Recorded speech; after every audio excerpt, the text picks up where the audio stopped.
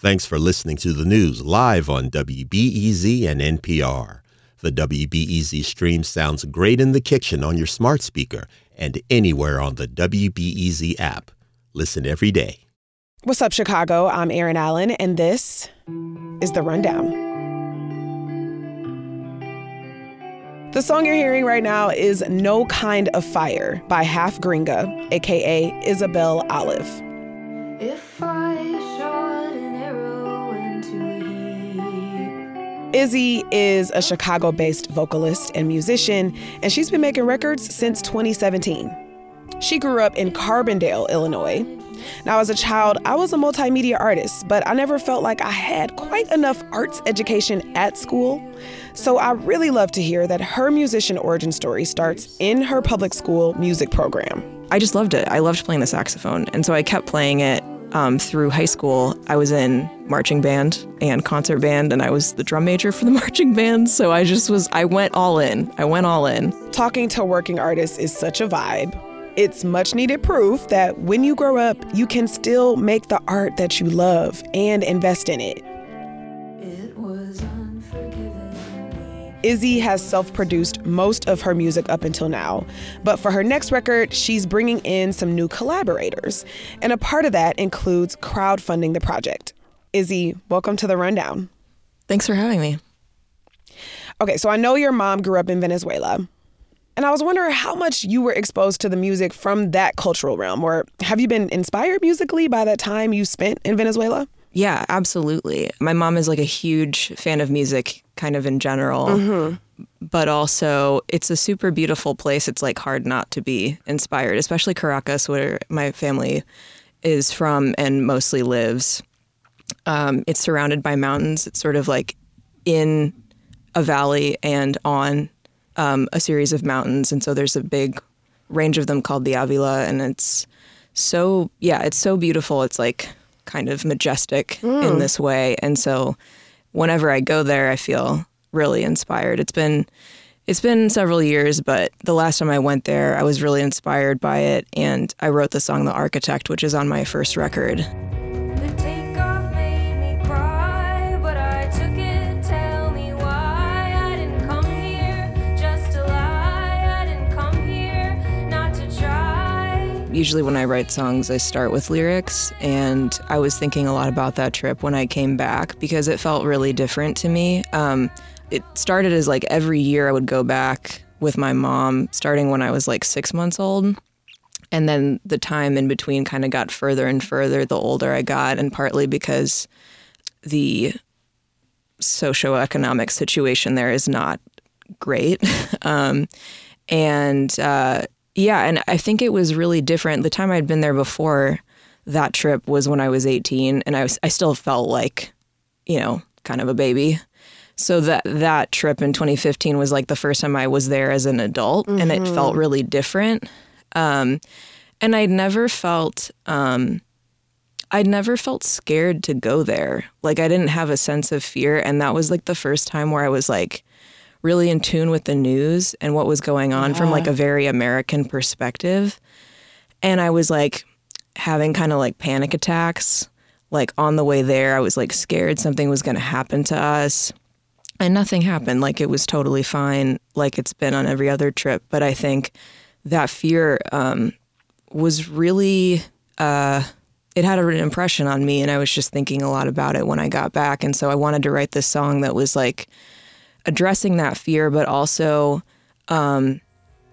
examining my like adult relationship to my mother's homeland.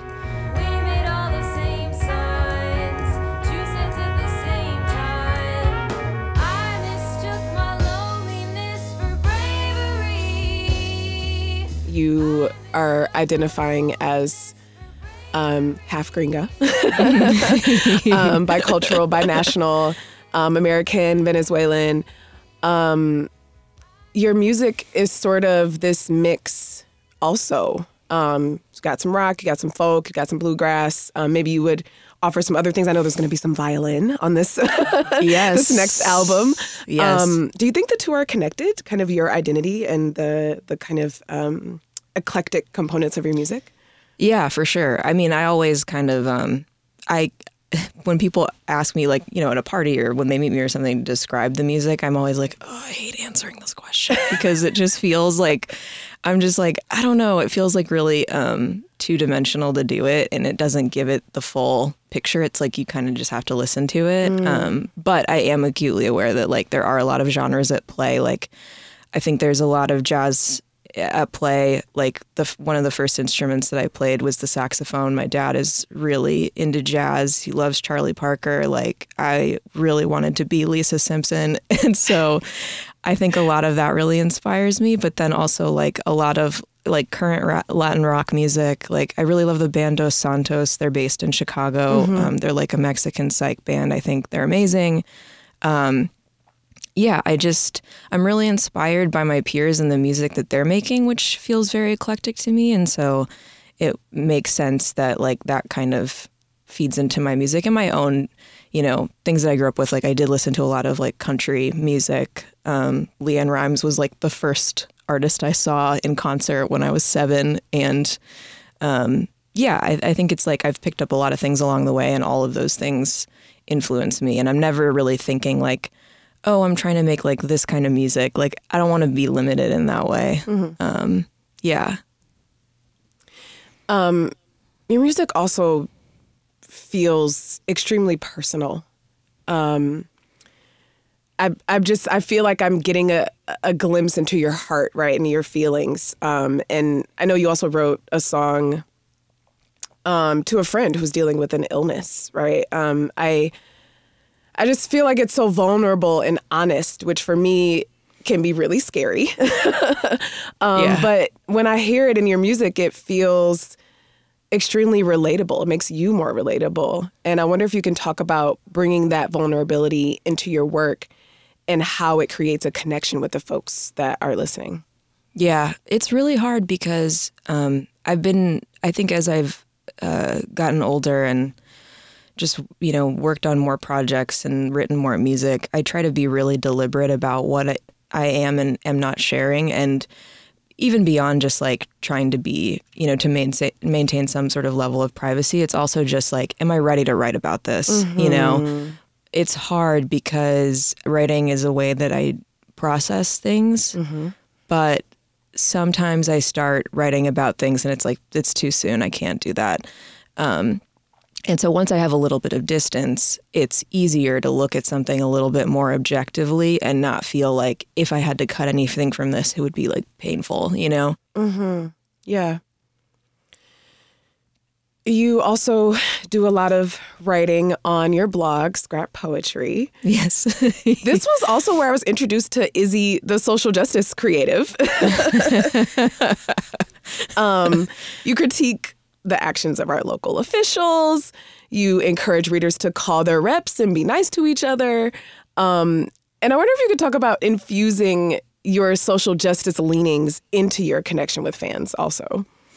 Yeah, I mean, to me, and I think to most artists in Chicago, like, I think that we're all pretty much on the same page that, like, everybody's really using their platform in a way that can benefit something outside of us, something that's greater. I think there's a real sense of community here, and especially in that way where it's just like, we're all pretty like up on the news, like we're all reading Block Club and we're all like listening to stations like WBZ and like, getting informed and want to make sure that people know that there's stuff like at a really small local level that they can be doing that makes it feel a little bit more doable.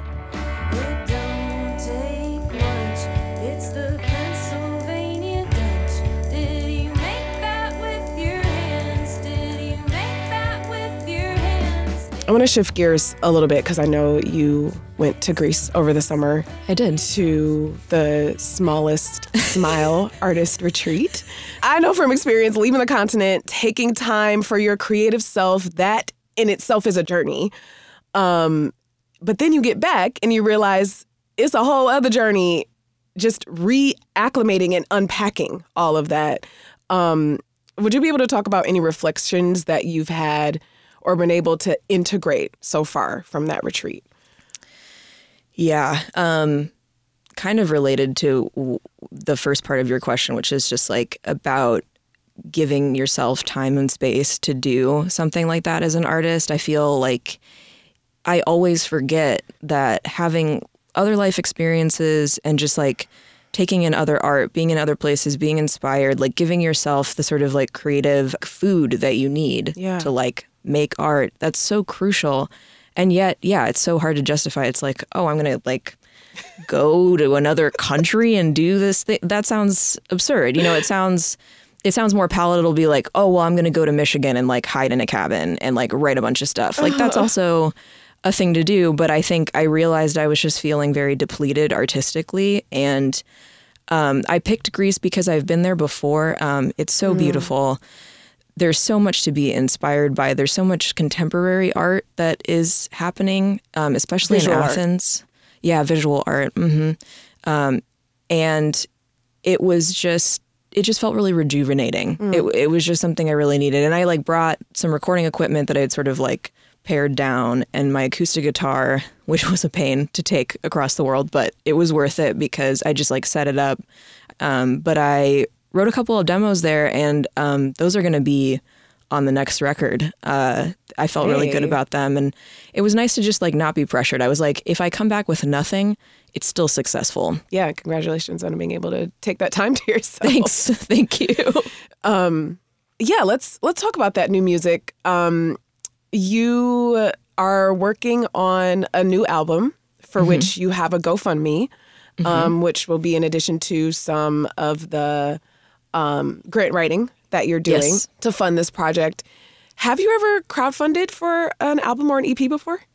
I haven't. I've been sort of hesitant to do it, and part of it is a little bit of imposter syndrome. I'm like, why would people donate the money that they have earned through their own work to me, an artist, you know, like, which is not very nice to say to myself. No. But I really was hesitant to do it because I also felt like I'd been able to make it work, like supporting my music, like supplementing it with my day job, because like I have a full-time job, and that I feel lucky has been able to like sustain that work for me. And then just like grants and, you know, show fees and other stuff like that kind of supplement. And I've been able to cobble it together. I have done 2 records and an EP, and I've done them in really specific ways. And this time I was like, I want to do it this way. And I want to work with this producer, and I want to work in this studio in Chicago. And like, it costs more money this time. It just costs more money. I have amazing musicians, like absolutely world-class musicians. And Shout them out.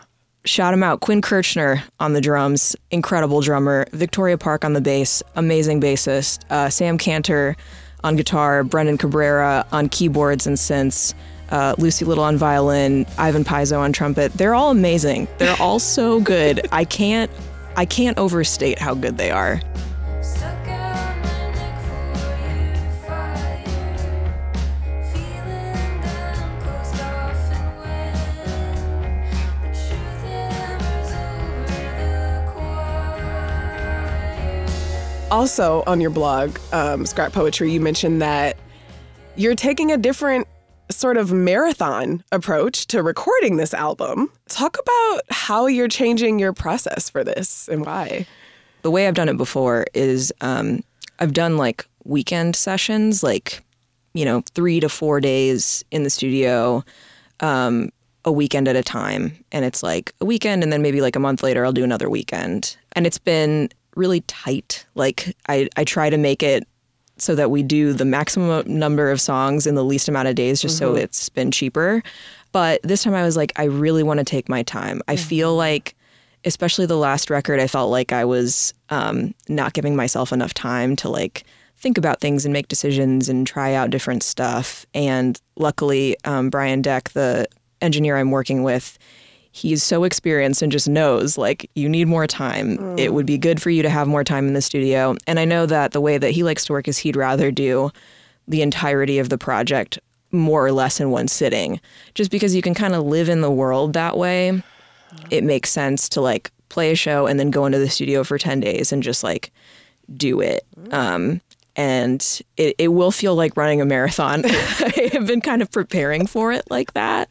How are you preparing yourself? Well, I'm doing dry January, right. mostly for sleep and vocal reasons. I just like can't wreck my voice because if I'm going to be singing that long, you know, we'll structure it so that I'm not like going crazy, but I just have to like make sure that I'm as hydrated as possible. Brittany Howard from Alabama Shakes, she has like a video on her Instagram about this vocal concoction that she makes. It's like a turmeric, ginger, honey tea. And I was like, I will be making a gallon of that and drinking it in the studio. And then just like, yeah, just trying to sleep. I am taking time off work for that, which is amazing. Again, my job has like amazing flexibility for musicians. And just so I can put my whole brain on it. And I just hope that when we get there, it'll be fun. It'll be like, okay, this is the time to get weird and explore some stuff and just like fully unleash the sort of like creative energy that I have been holding on to. Yeah. All in one sitting. Yep. I love that. Yes. You mentioned Brian Deck, percussionist, music producer, pretty prolific guy, currently at Narwhal Studios in Chicago. What has it felt like? You know, I know with Half Gringa, you wear so many hats, right? You're the songwriter, you're the front woman, you're the fundraiser, right? You know, to kind of delegate that, at least that production and engineering kind of component to him. Feels really great. That to me feels like the biggest level up. Yeah, because I've been sort of like self-producing. Like I feel like I'm at a point where like I know what I want, which I think is a really strong thing to have. Yes. But I've also worked with enough people that I'm like, I know when to like let people utilize their own expertise, you know, like I'm not so good with drums. Quinn Kirchner, I know he can just like absolutely pick up whatever I throw down for him. And I think letting people shine in their own right, and like Lucy, the violinist I've worked with for a while, she's going to do string arrangements for a bunch of these songs. And yeah, and it's like I want people to like be able to feel like they have the creative freedom to do stuff, and let them. Yeah. I think that's a crucial part of being a band leader is knowing how much to lead and then how much to just like be the hype guy for the people that you work with. Isabel Olive is a singer, musician, and songwriter. Izzy, thank you. Thank you so much. I want to go out on one more song by Half Gringa. This is Classic Domestic from her first album.